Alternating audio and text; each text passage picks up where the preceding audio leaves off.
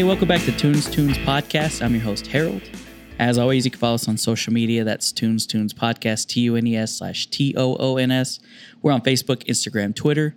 You can listen to us on Spotify, Apple Podcasts, Google Play, wherever you find your podcasts.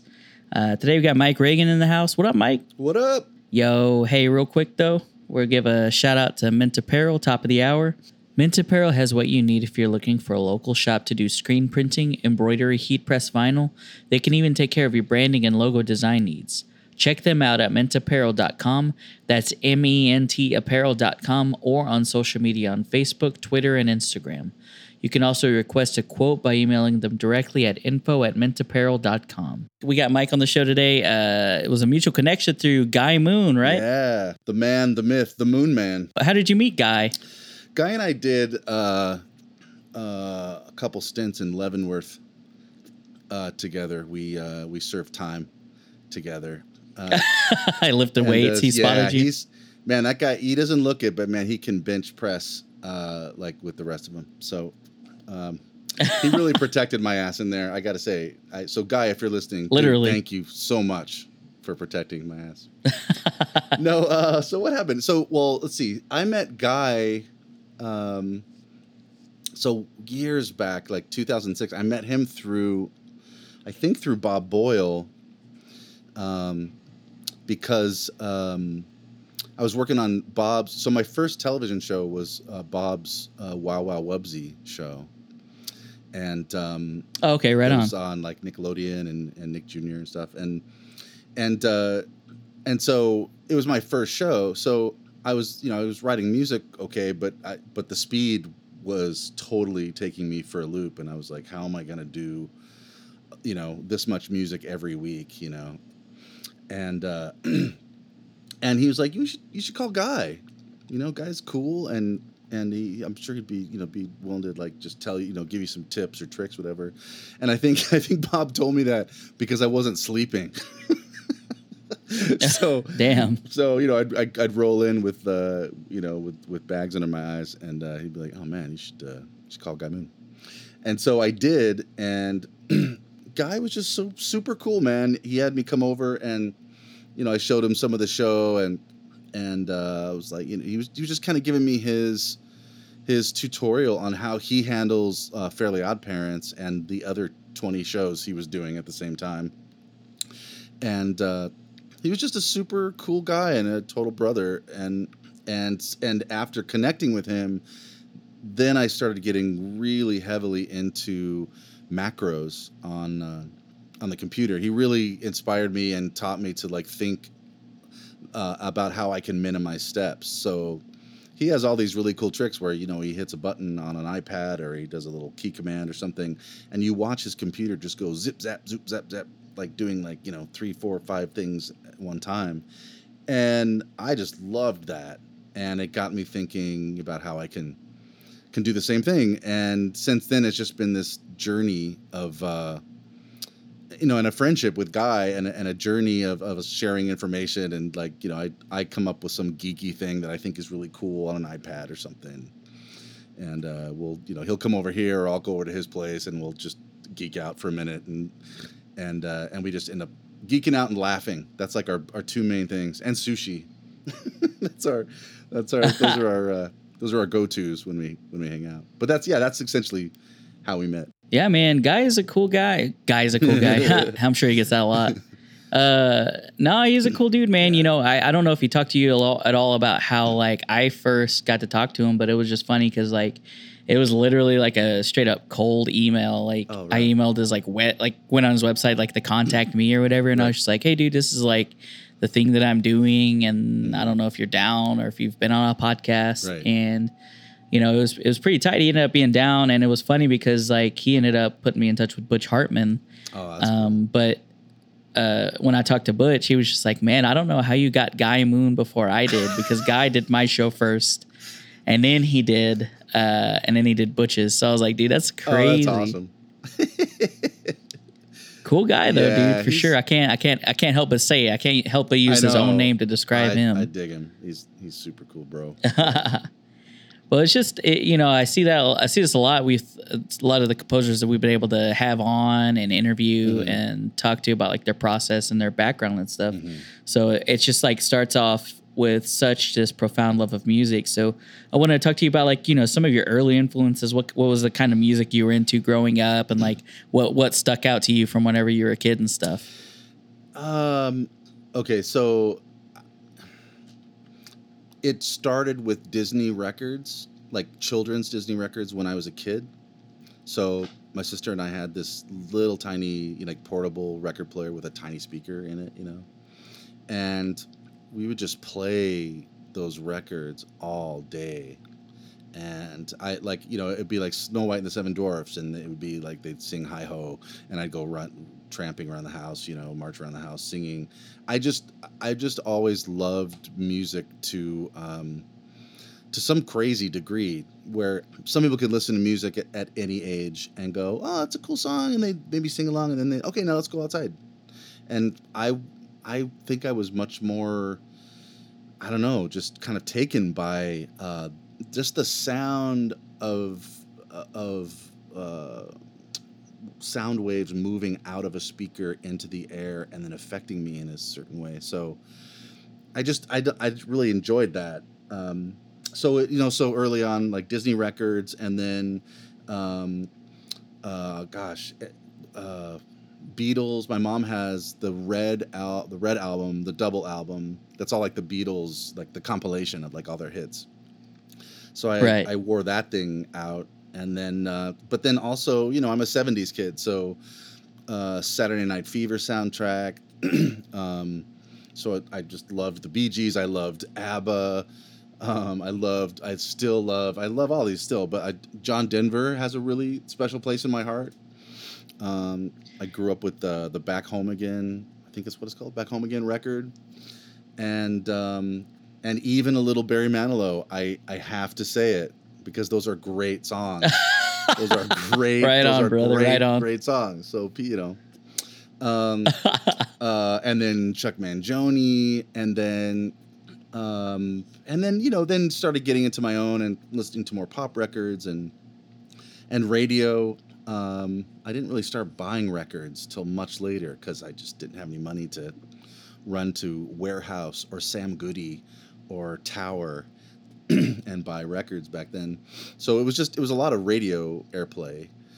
And then in junior high, I met Abe Laboriel Jr., and we became really great friends, and his family became a big influence in my life. So for anyone who's not familiar with Abraham Laboriel Sr., he's a world-renowned bass player who's played on everybody's record, from Paul Simon to Michael Jackson to, I mean, literally if you just look him up, he's played on everything.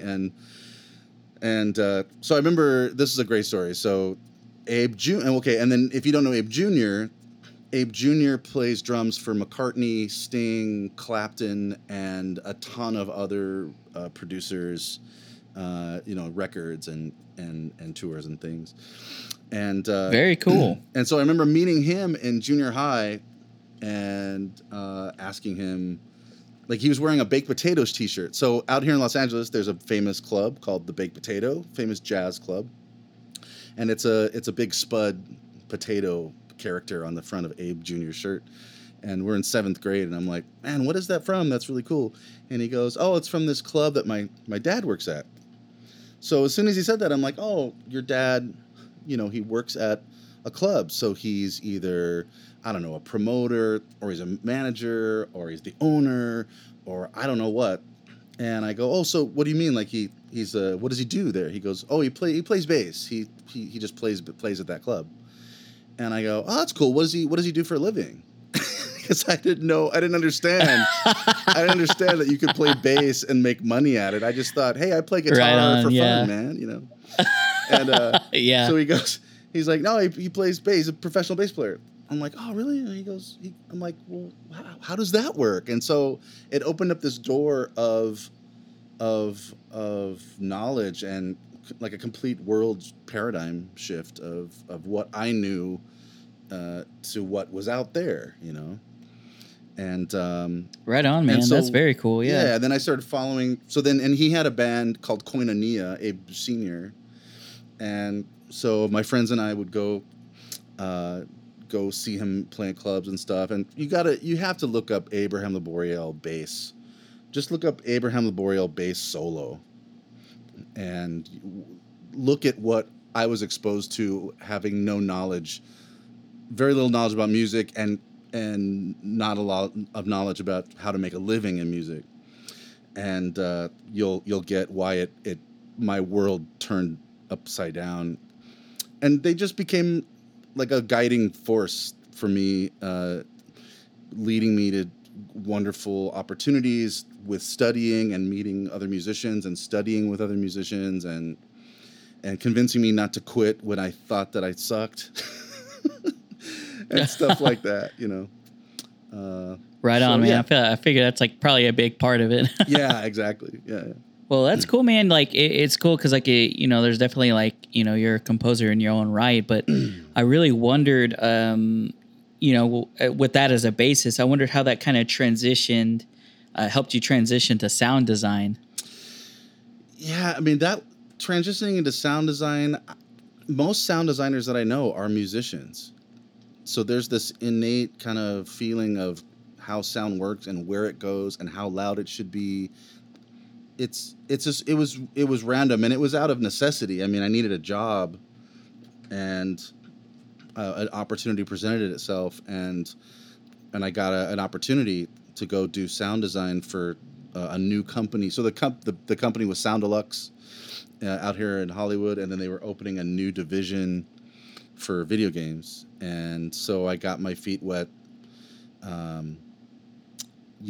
creating sounds for video games. I think Super Nintendo's what was it? Pitfall was my first one, and then I did MechWarrior 2, and there was a bunch of them, but I literally would like drive into work every day and not know if I was going to keep my job, because I didn't really know how to do sound design.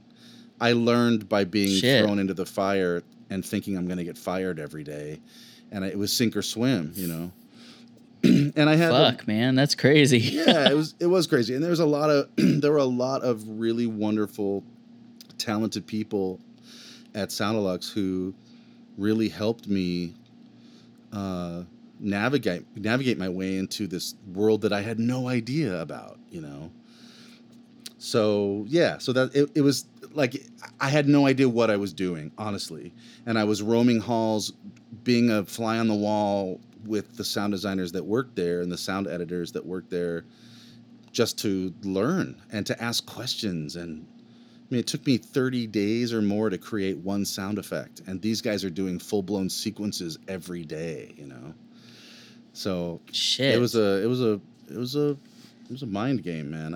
I honestly didn't know if I was gonna be able to cut it. Yeah, man. I mean, I feel you. Like I would have been like, yeah, you're just like ass is just puckered every day coming in. Like, man, it's gonna be the day that I get the axe.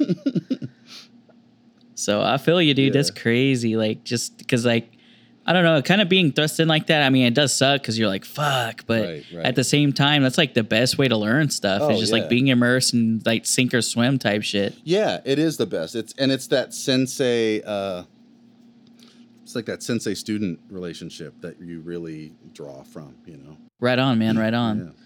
Yeah. So I was really interested in that, like how that avenue kind of happened with like the sound design, because I wanted to get your take on it, because a lot of the people that I have on are just, they're composers, but I figure you might have like an interesting, story about how that sound design thing happened. So that's pretty insane, dude. Like that sounds like it was definitely like trial by fire.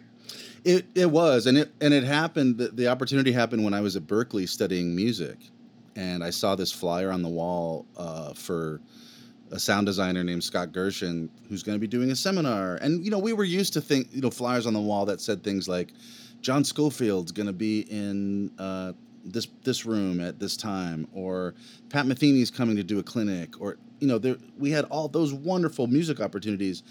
But then I just saw this thing that was like, I didn't even know what sound design was, and Scott Gershon came to the school and he played a sequence from Honey, I Shrunk the Kids on Laserdisc.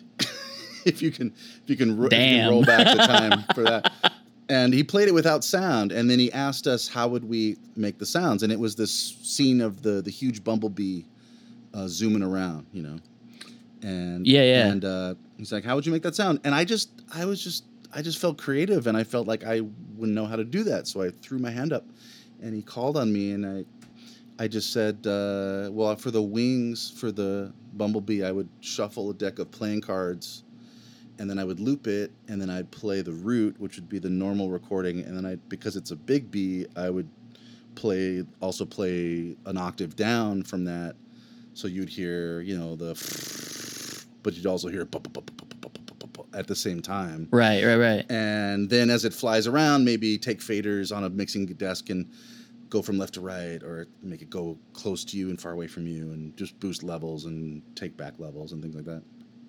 And so he was really impressed with that, and that's when I approached him afterwards, and he said, "Hey, I'm starting a new company, and when are you finished here?" And I'm like, "I'm almost finished." And so shortly after I packed up and moved back to LA, where I'm from, and then auditioned and got the job, and that moment really set me on my path of where I am now. Because had I not met Scott and gotten into sound design, then I wouldn't have met other people who were doing music in the industry as working composers. And then then they opened up a music division and I started writing music. Then I started like doing both, doing some music and doing some sound. And then from there, I really pursued music super heavy, and that's when opportunities for scoring video games like God of War series and Twisted Metal Black and a host of video games, that really opened up. But it was, I had to kind of prove to the company that I could do music and prove it to myself. Because at that point I'm just out of school by 6 months or something. And here I am saying, yeah, I want to do music, but I really didn't know what. I didn't study film scoring at Berklee. I just studied music synthesis and composition and ear training and guitar, and didn't know how it was going to parlay into an actual job, or if I was going to be even good enough to parlay into anything. Am I going to move back to LA and wait tables, or I don't know, So if that hadn't opened up with Scott, I don't know where I would have been. Because when I came back, the first thing I did was go rent a room at Cal State Northridge with Abe Jr. and a keyboard player from Nashville. Well, he's from here, but he lives in Nashville now, Mike Whitaker, and Mike Elizondo, who was a schoolmate of Abe's and mine. And Mike Elizondo is also a fantastic musician, bass player. He also wrote a lot of Eminem's hits and Dr. Dre, and he's just doing fantastic. And so he was on bass, and so I had a little DAT machine, and my goal coming back to LA was I'm going to keep doing what I'm doing in Berklee, which was playing in blues pubs, for $50 a night. And so we recorded a demo, and I edited it together on my little sound designer rig, on my little Mac 2CI computer, and made cassette tapes, and was ready to go, like, airdrop them into every club in Los Angeles to go start playing. But before I could really get that off the ground, the Sound Deluxe opportunity presented itself, and that's where I made a beeline to scoring, first sound design for video games and film, and then scoring for video games and film and television. Man, that's badass, dude. Like, that's definitely like the season opportunity when it comes type of thing. So that's awesome. Just say yes. If somebody asks you if you can do something, just say yes. And Scott taught me that. And then figure it out. When he was doing that fucking thing at Berklee, he just said, hey, this is what I do. People ask me, can you do this? And I go, yes.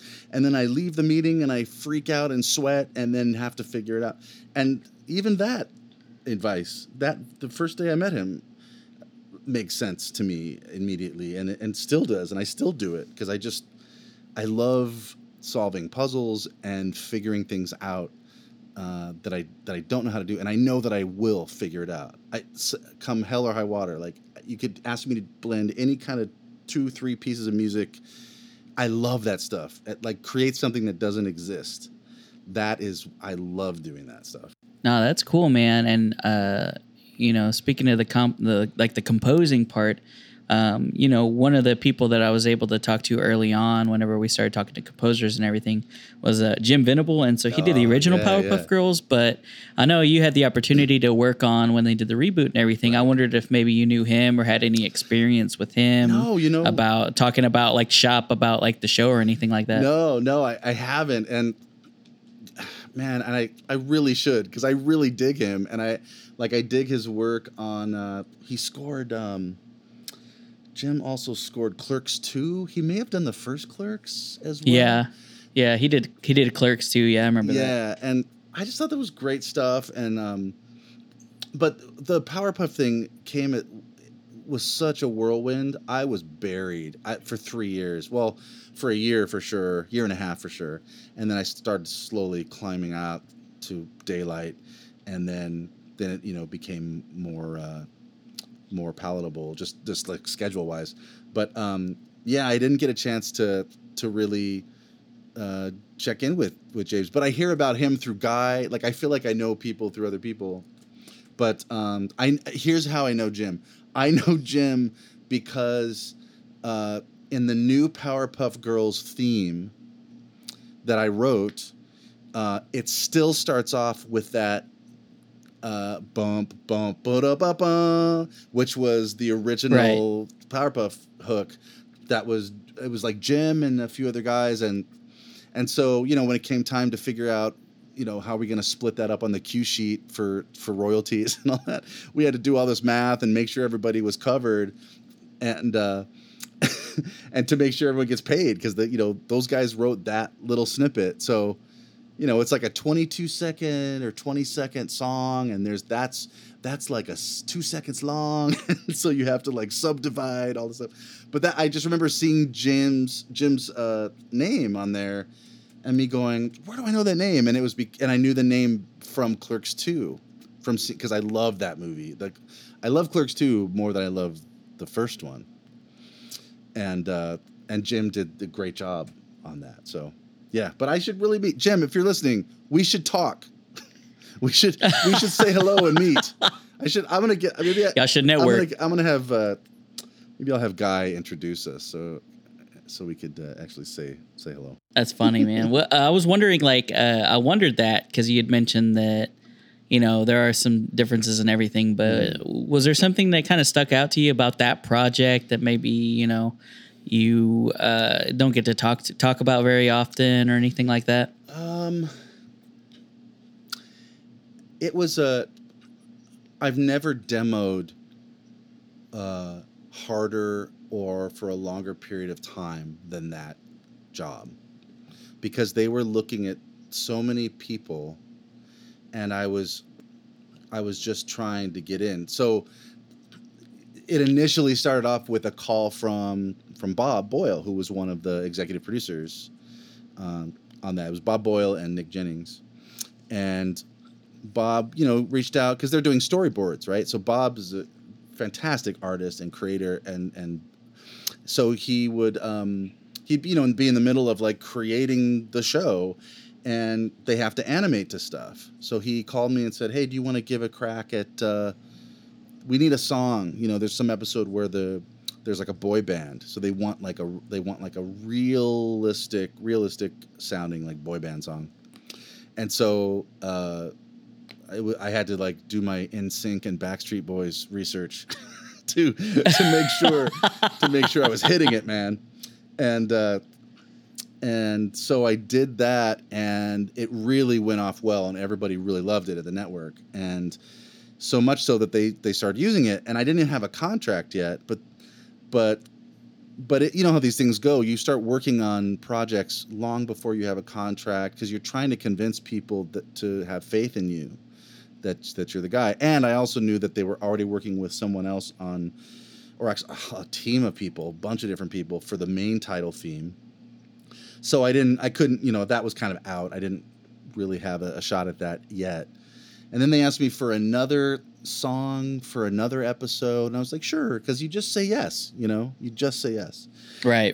Yeah. And so then I did that, and then finally I just asked, like, hey, can I throw my hat in the ring? What's going on with the main title? What's going on with the score? The score is a little far off. We're not sure what's going on with the main title yet, but it's we're having a hard time finding what it is that we like, and by we I mean so many people at the network. There's so many people that are weighing in that have different feelings about what it should be, that literally I started demoing and they just ran out of time. I swear it was like months and months of how about this, and then eventually we and then even when I jumped on it, they were still reaching out to other people. So now I'm demoing against, I don't know, 5-8 other people that are submitting, and it got a little nuts. So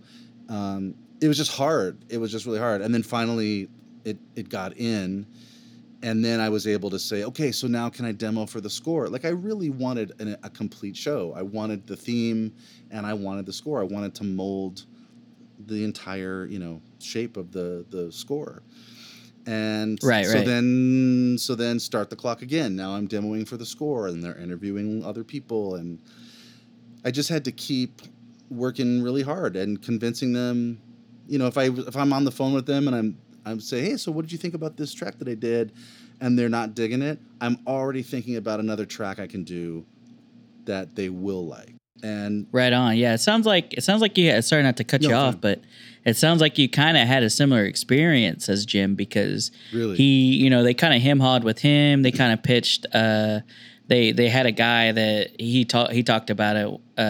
The same kind of process, because like they had a guy that they liked, that did a car commercial, and they wanted him to demo against Jim, and Jim kind of ended up big dicking him and was just like, dude, like, I'm doing this pitch, so like, I don't know what you need to do, but I'll keep doing it until you guys pick my shit. Like, so he kind of was just like, dude, I want this. So like, I'm not going to split it with anyone else. So I remember it was pretty intense. It is intense. And I'll share this because I love sharing the story. So like, I don't know, this is probably 15 years ago. I'm at some composer's like workshop and conference, and Hans Zimmer's giving this talk.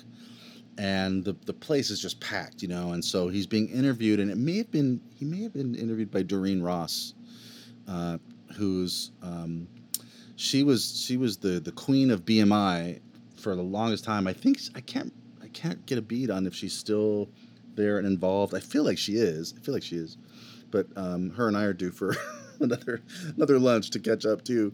But Doreen's been so helpful in my life too. But so anyway, so Doreen is interviewing Hans, I believe, and then at the end of it, a kid, inevitably there's the question and answer section, and some very young kid gets up and asks Hans, what advice would you give to a young, composer who's just finishing up college and really wants to do what you do? And Hans goes, if there's anything else you can do, do it. Jesus. And I was at the time. That's encouraging. Yeah. At the time, I was like, what a dick. But now that I've been really doing it for this long, I don't fault him at all, because it's so difficult. It's when you're starting out, it's literally impossible. You are pursuing something and you are probably going to fail. It's that bad, because you have to buy a lot of gear. You have to go into debt when you don't have money to get the tools so that you can see if you have what it takes to make money. It's an enormous risk. But if you really super believe it, you have a chance at doing it. It's the Disney thing, man. It's like, believe in yourself, and it's I mean, Yeah, it really that it is some literally like is. I mean, think of what Walt Disney went through to create Disneyland. He had doors shut in his face all the time, and so anyway, so just back to that, what you said that Jim said, which is I totally identify with, which you just have to keep swinging and swinging and swinging, and no one's paying your bills while you're swinging. You're just really working hard, and you're just hanging on hope, man, like every step of the way when you're starting out. And so I get it. I like, hats off to Jim and everyone else who doesn't quit, right on, man. Was that the same time? I know you'd mentioned that you had met Hans and John Powell. Was that at that same time, or was that at a different point in time when you'd met those guys? No, that was earlier. That was when I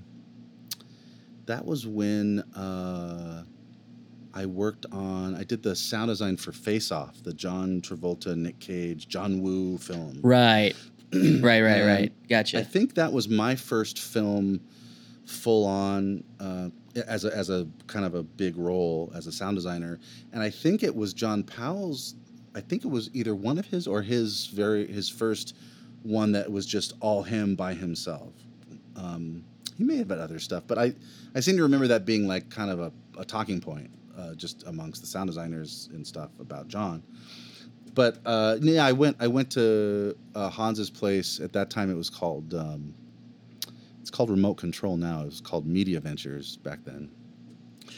And and we sat in a room with Hans, and it was Hans and Harry Gregson Williams and John Powell, and I think Jeff Rona. It was like literally every major composer at his place. Right, yeah. And we were meeting together to talk about how we're going to handle different sections of the film. And so the funny part about that story is that I had the balls as a sound designer who desperately wanted to do music to bring a CD and ask all those guys in front of all of them if I could play something. Holy shit. Yeah. And it was, man, I don't even know if they would remember that. If it was ridiculous, I should ask them. I mean, Trevor Rabin may have been there. I don't know what, this was 96, 95, 96, something like that. And so I played him, and I was all psyched and I thought they're going to love it. Do you know why? Because I just bought this new sample library called Hans Zimmer Guitars, and now I'm going to play it for Hans Zimmer. That's so meta, bro. Yeah, I know. Looking back, it was just the balls, man. Like, and just ridiculous. It was Shit. Not only was it ridiculous, it was inappropriate. It was just inappropriate. And I knew when I opened my mouth to do it, I knew it was inappropriate.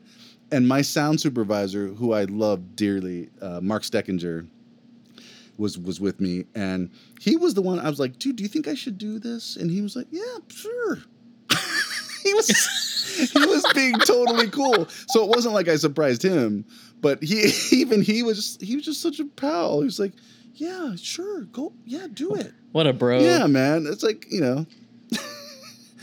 And then I had like a brief job offer. Like after that, I actually had a brief job offer from them to go work for them. But I think it was the sound designers that worked there that wanted me there, and they were like offering me, you can do sound and music here too, man. And I was like so excited, and I went and I bought a Ranger, a white Ranger pickup truck, and I put a lift gate on it so I could haul my racks of gear in and out of the studios and all that, and I had also like just recently injured my back, so I couldn't be like physically like lifting anything to move it in and out, so I had this lift gate that would like totally like take care of that, move it back and forth between my home studio at my house and Sound Deluxe, and so I got all excited, like I was gonna have this great gig, I was gonna make all this money, and then what happened? Well, it didn't work out. It just didn't quite pan out. But hey, way she goes, bro. On to the next one, Yeah. But I was young and stupid, but I'm not sorry that I did it, because it's a good story. It's a funny story. That's fucking insane, bro. Like, yeah, that's some balls for sure. I wouldn't. That's shoot your shot. Yeah. Like, when else are you gonna maybe get to talk to Hans Zimmer? Like, fuck. But it could have totally backfired. It could have either been, hey, can I play you something, and have him go, no, that's okay. They could have said that, or I could have played it for them, and they would have been like, man, that's got to be honest with you, that is the biggest turd that I've ever. Yeah, we actually don't want you on this movie now. Right, but they were really gracious. They were so sweet. Like, it wasn't a fantastic piece of music, but it was like sound designy, soundscapey. It is what it was for that moment in time. But when it was done, they really all had really nice things to say, and I think they were just being super nice. Right? Was Hans like, oh, those guitars though, bro? No. I recognize how awesome the music is because it's my shit. I don't know about any of this other shit, but those guitars are on point, bro. Hans was like, if I would have wrote it, that would have been so much better with my writing and my sounds. But, whatever, kid. Like, I could have walked out of there totally heartbroken. So they, thank you, Hans, and all you guys, if you ever hear this, for not shooting me down, because I may have really just quit. And trying. Oh, man. That would have hurt. That's hilarious, really, dude. Yeah.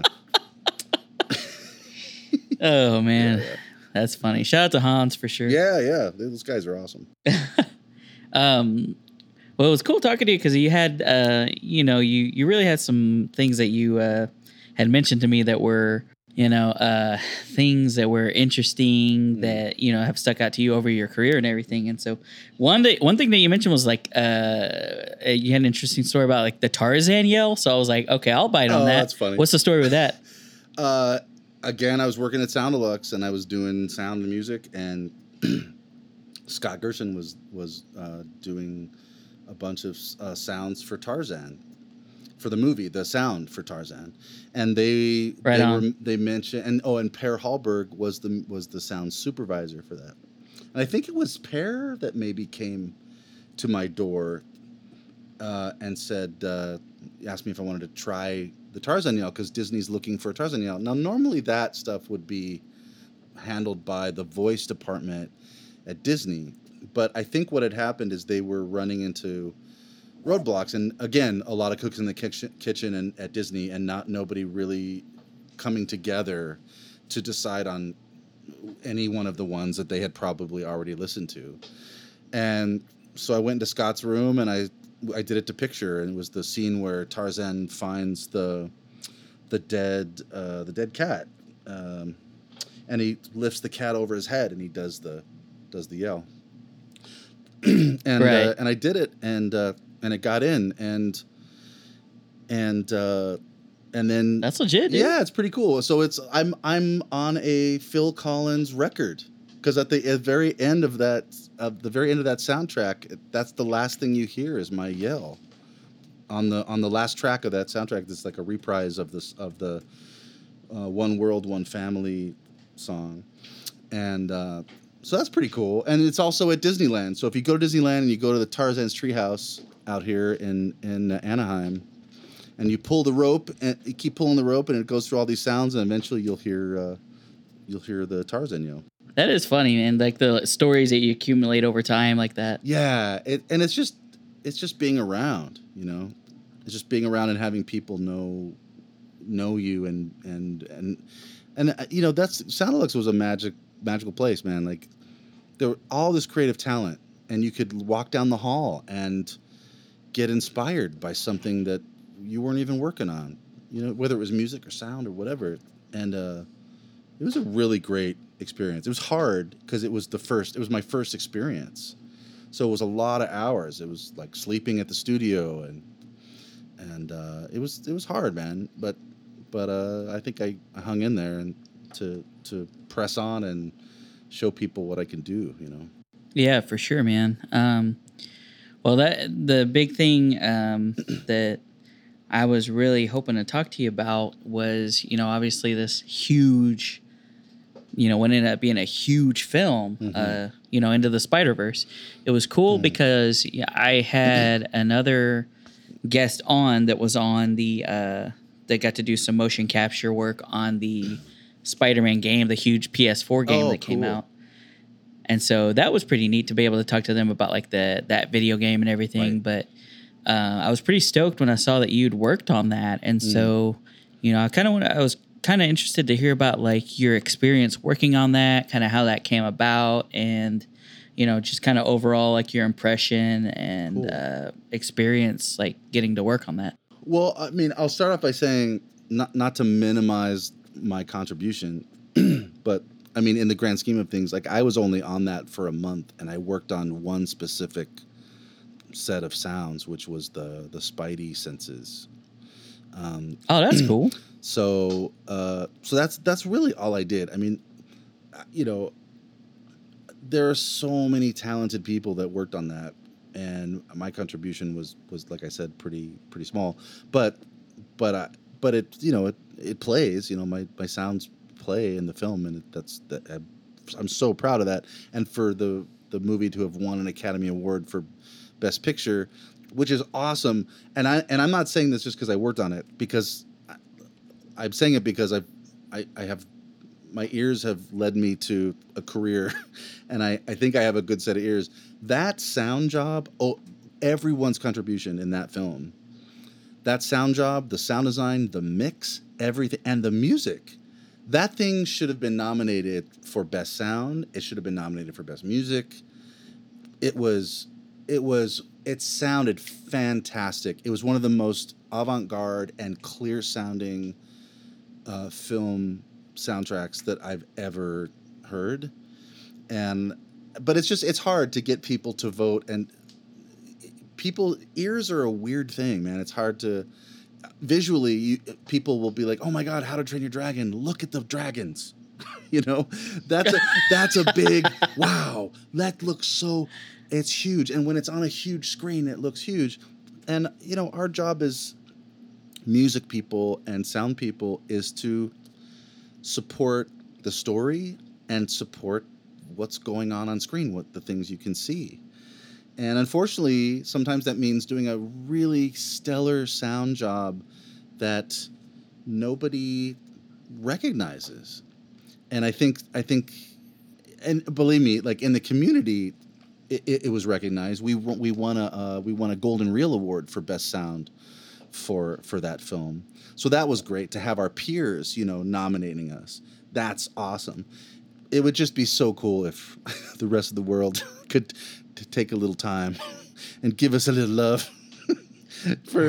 Yeah, man. But give me some goddamn credit here.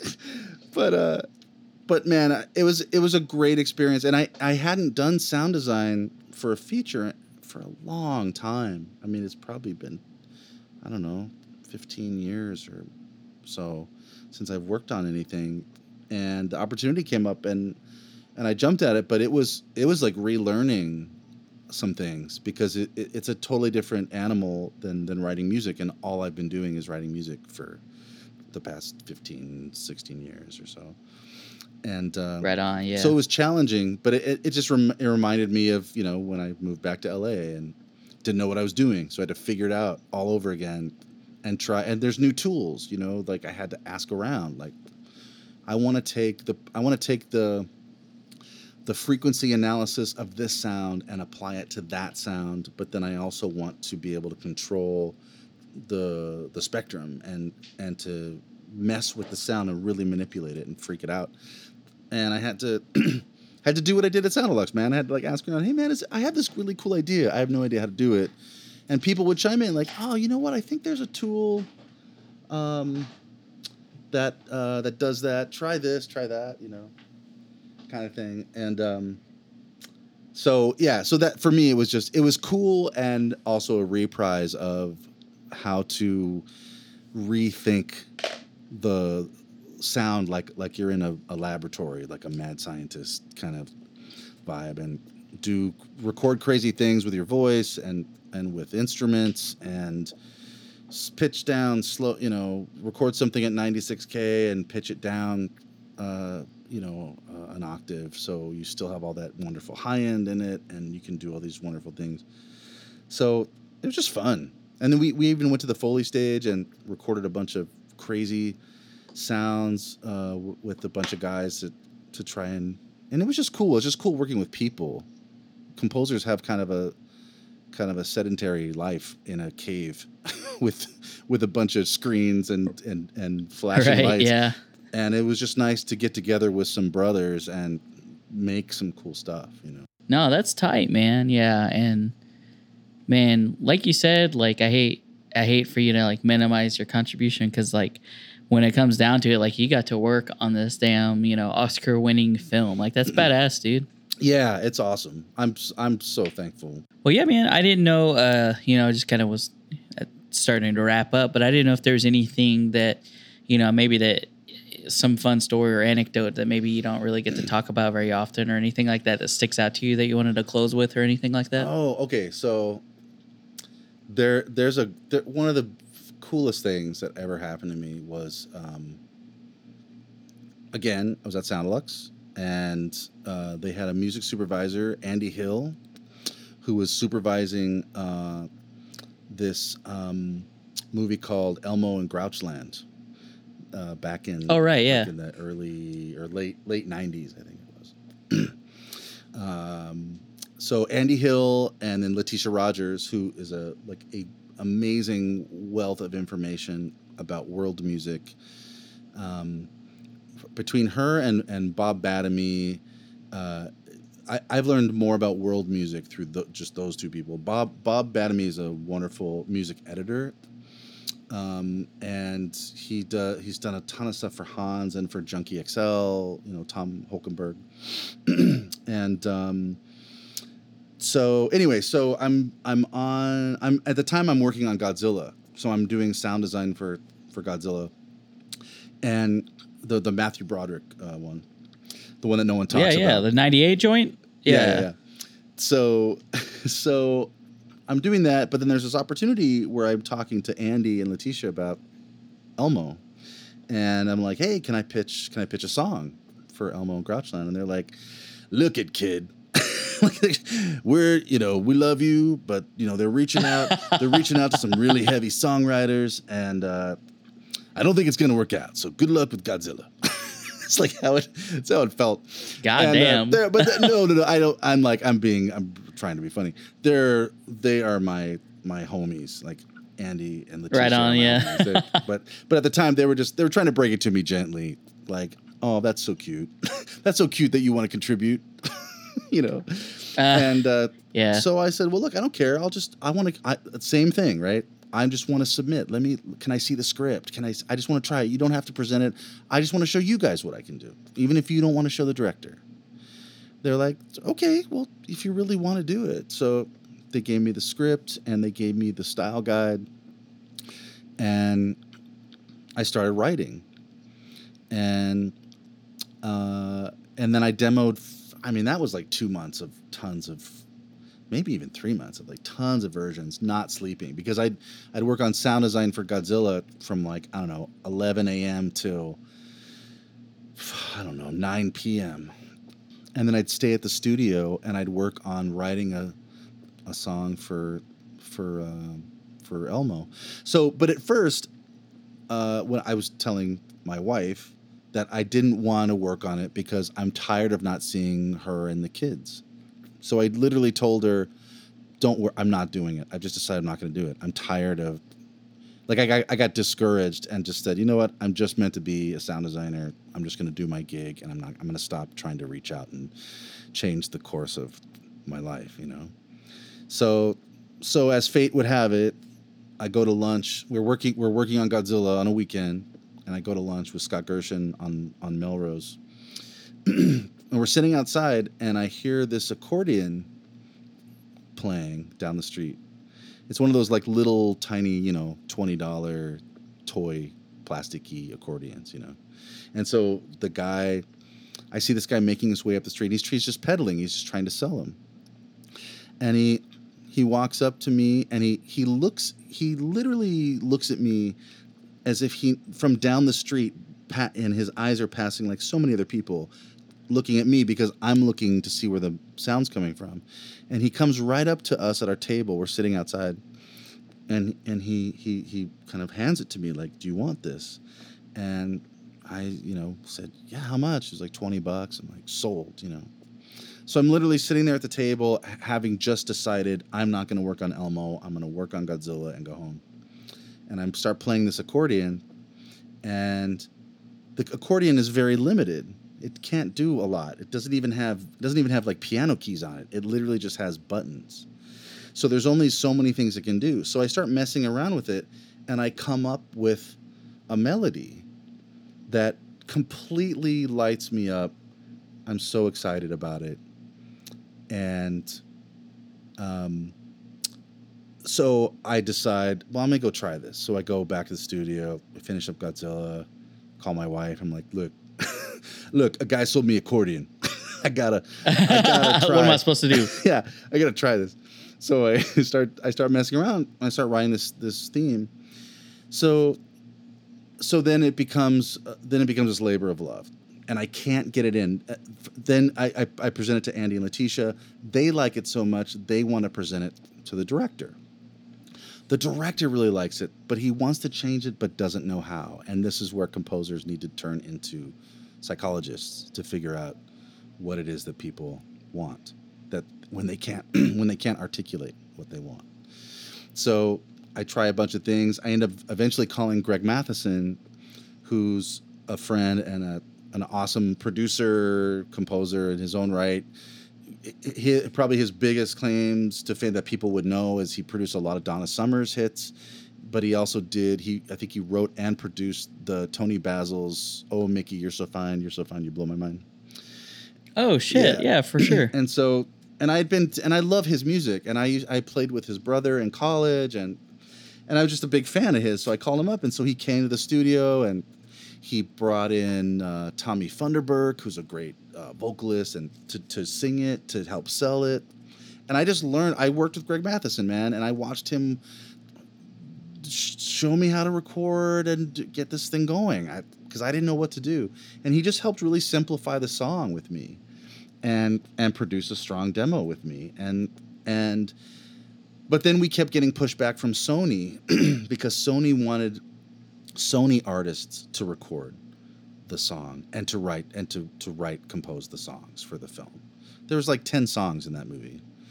And so we kept being told, no, we're not gonna be able to do it. And they had some really heavy songwriters. They had Saida Garrett, who wrote Man in the Mirror with Michael Jackson, and they had and Graham Revell, who was the composer for the score.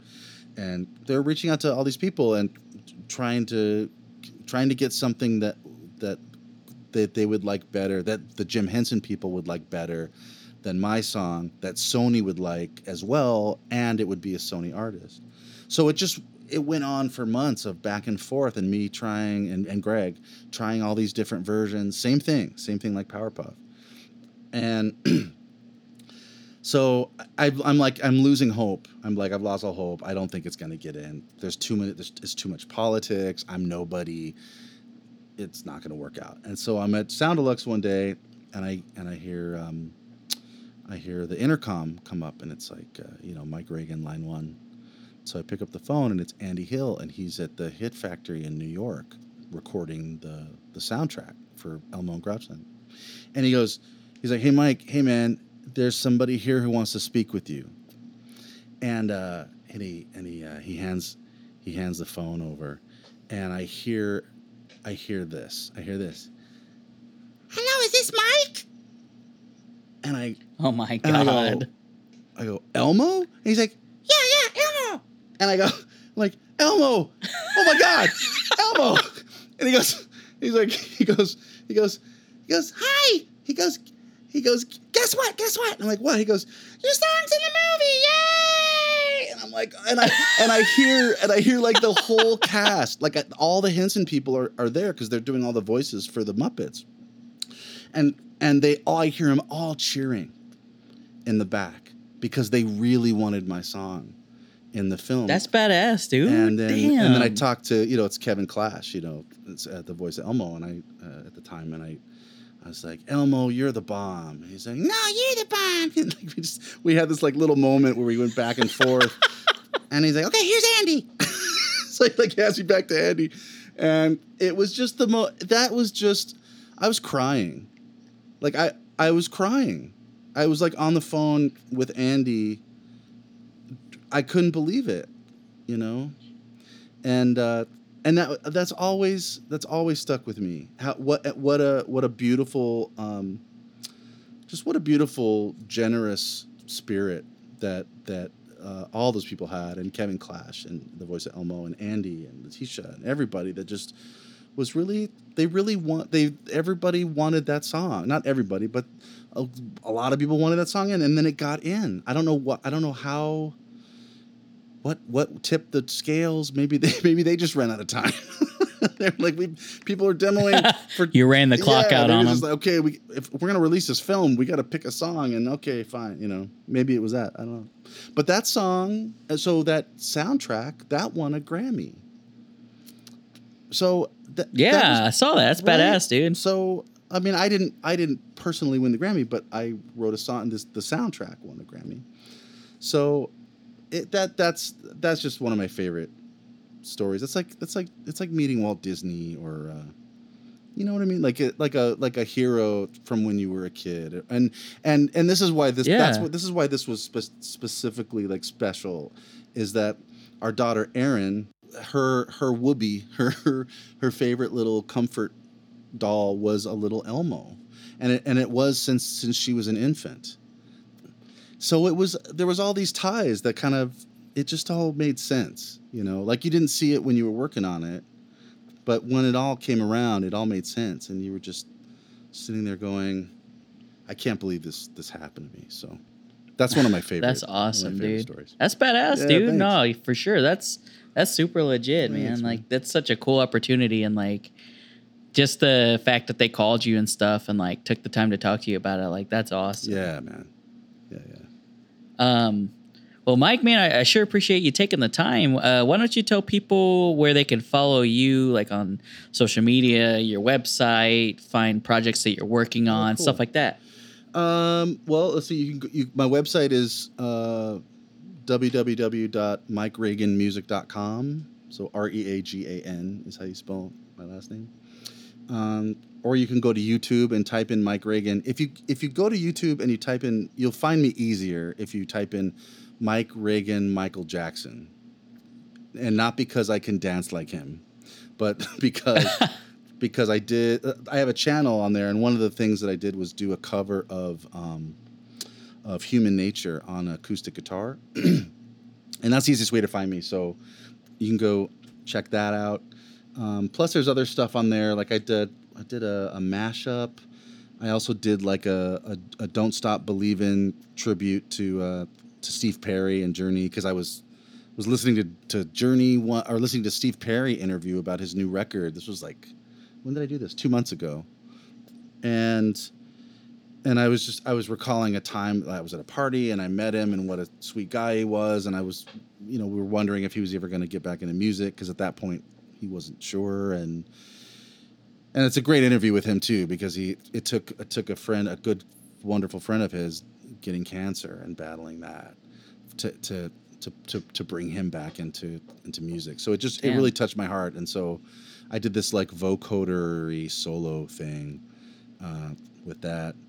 And there's just different things of me playing guitar, and I, whenever I get some time to do something fun, I just upload it to YouTube, and then I put a link on my site usually, and like that. But and then I guess on social media, I don't know, man.